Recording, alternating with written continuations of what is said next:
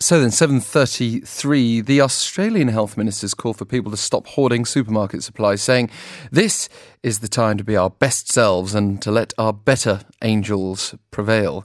As the number of confirmed COVID-19 cases in Australia has risen to 81, we have Professor Sanyaja Senanayake, infectious disease expert at Australia National University, on the line. Thank you for taking the time. Oh, it's a pleasure. Thank you for asking me. Yeah. Now, amid entry restrictions, are you surprised to have seen this outbreak reach this level already in Australia? No, I'm not. I think the whole idea behind entry restrictions, initially at the start, it was to prevent an outbreak. But I think the reality is that these are only slowing the outbreak. So it was going to occur, but it probably delayed things and allowed a better preparation. So what would have led to COVID-19 getting into a country that can, in theory, protect itself from the ocean? Is it just the nature of modern travel and the fact that people could have got in without showing symptoms? Look, absolutely. As you say, over 1 billion people traverse international borders every year. So air travel is more frequent than it's ever been. And if one is targeting a particular area that has an outbreak and it isn't outside those borders, then a travel restriction may work. But as you well know, now that the outbreak has spread to around 60 countries, it was always going to be very difficult to prevent it from coming to Australia. And of course, here in South Korea, we might not be surrounded on all sides by water, but given the nature of the North Korea border, we, in theory, might have protected ourselves as well. And of course, there was a lot of discussion here about whether we should ban more visitors. Foreigners who have visited Korea have also been restricted from entering Australia, though, since Thursday last week. What led to that regulation? Because here we've just had so many tests and it's driven that number up, whereas in other countries there are maybe concerns that they've not carried out nearly as many tests and there may be more people infected that just haven't been unveiled officially. Well, exactly. And I think the government is only going on the confirmed cases figures. China, South Korea, Italy, Iran being the top four. But as you correctly say, there could well be countries that haven't got as good surveillance systems that aren't picking up lots of cases, and cases may still get in through those countries. And the restriction will be reviewed within this week, as far as we're aware. Do you think the government is likely to amend that ban, extend it, strengthen it? Not sure. I honestly am not sure, but if I had to bet, I'd probably say they would extend it for a few more days at least. And what pattern of infections are we seeing in Australia? Any particular super spreader events or concerns of a super spreader event, or are they fairly scattered? Look, it's fairly scattered. All states and territories except the ACT, where I am, where Canberra is, and the Northern Territory have had cases. We've had about 40 in New South Wales, which is probably the most populous state in Australia. And in terms of demographics, we've seen a fairly widespread in terms of an 8-month-old baby in South Australia and older people as well in their 80s. So a real mixture. Yeah, we in Korea have this Shincheonji sect wild card factor. The sect has a lot of younger members. So when we have a lot of younger infections, it doesn't necessarily mean that's what the pattern's likely to be around the world. So is it generally older people getting infected or being reported infected in Australia? Look, it is a mixture. And I think, as you know, everyone is susceptible to this.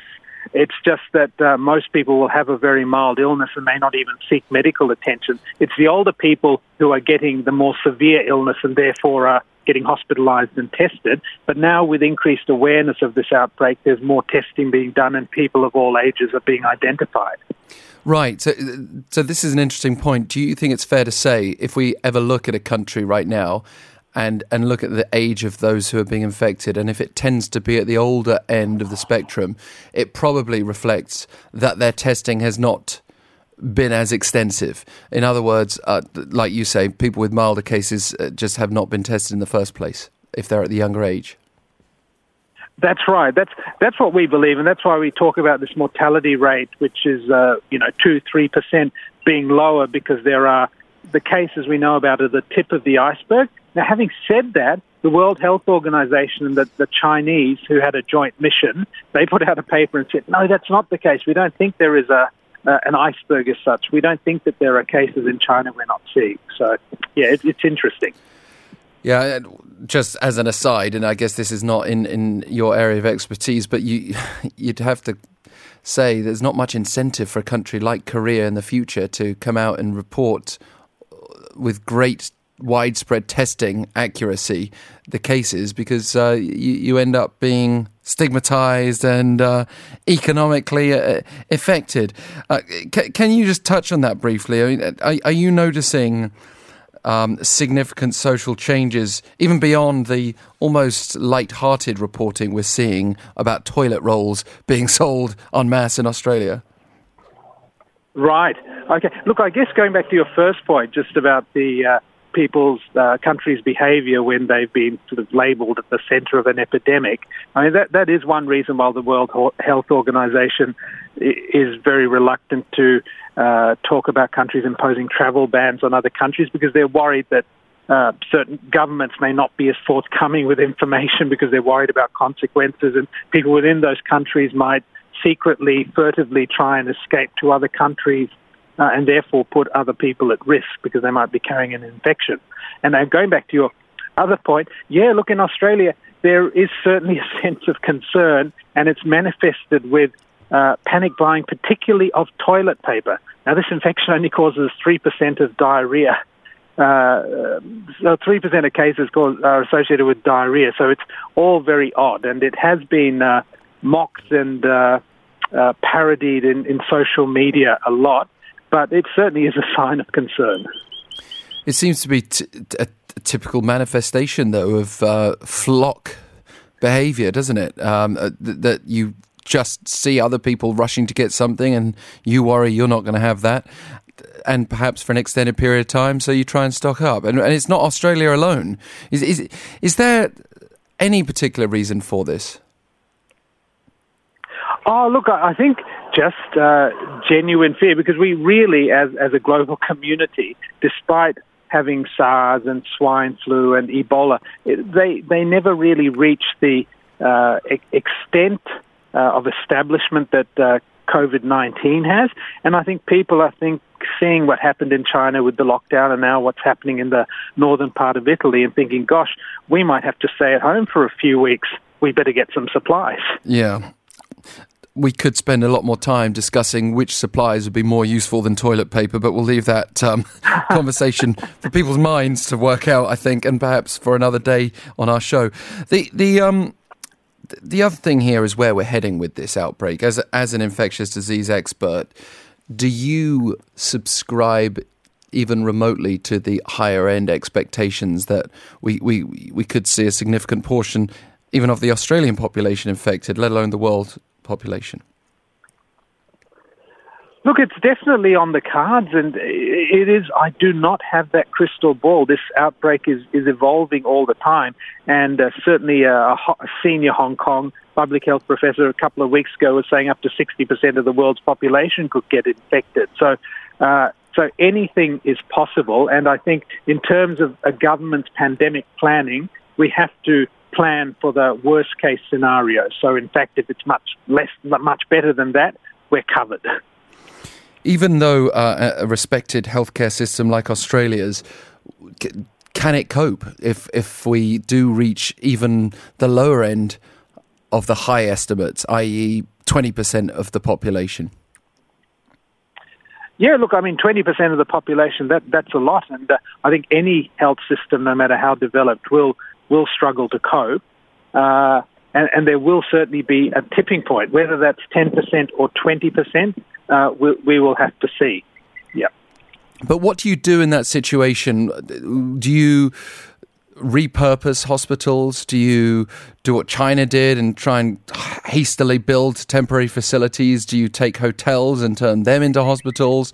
Because presumably it's just a basic issue of having enough beds that are not in contact with other people who need treatment that are not infected. Yeah, so you make some very good points. So if the existing public hospital beds aren't sufficient to look after not only the COVID-19 patients, but all the other patients who normally are in hospitals for other reasons, then we have to look at alternate facilities. And I'm sure that the government is looking into that. But of course, it's not just the alternate facilities, be it a hall or a sports stadium, etc. It's making sure you have enough staff to look after the patients as well.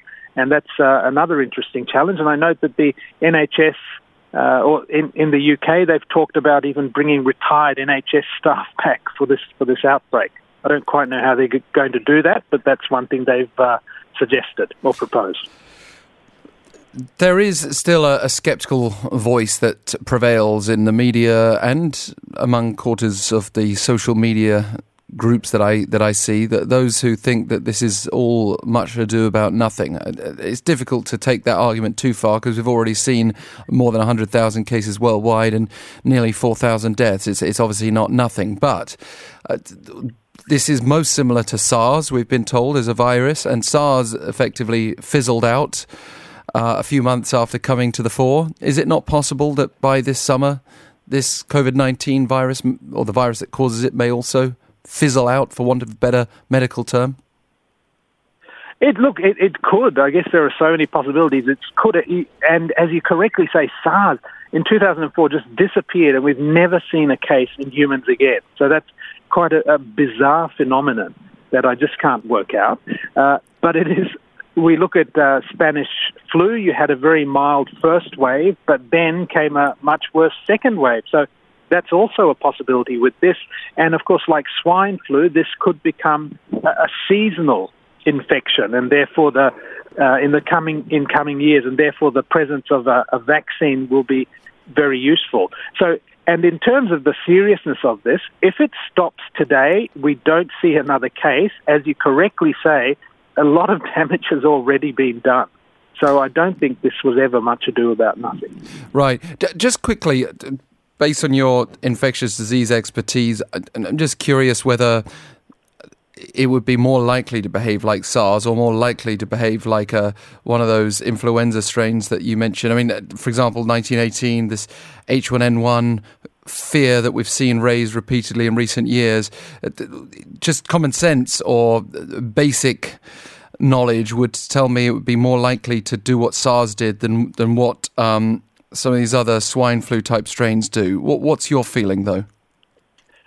Look, possibly, but at the same time, because you're right, SARS is a coronavirus like this one, and it could fizzle out, but you also have to realize there are actually 4 coronaviruses that cause about 20% of the common cold that are predominantly seasonal and have been around for the last 40 or 50 years. At least 2 of them have been, and the other 2 have been more recently found. So it is, on the basis of that, it is quite possible that this coronavirus could do the same thing.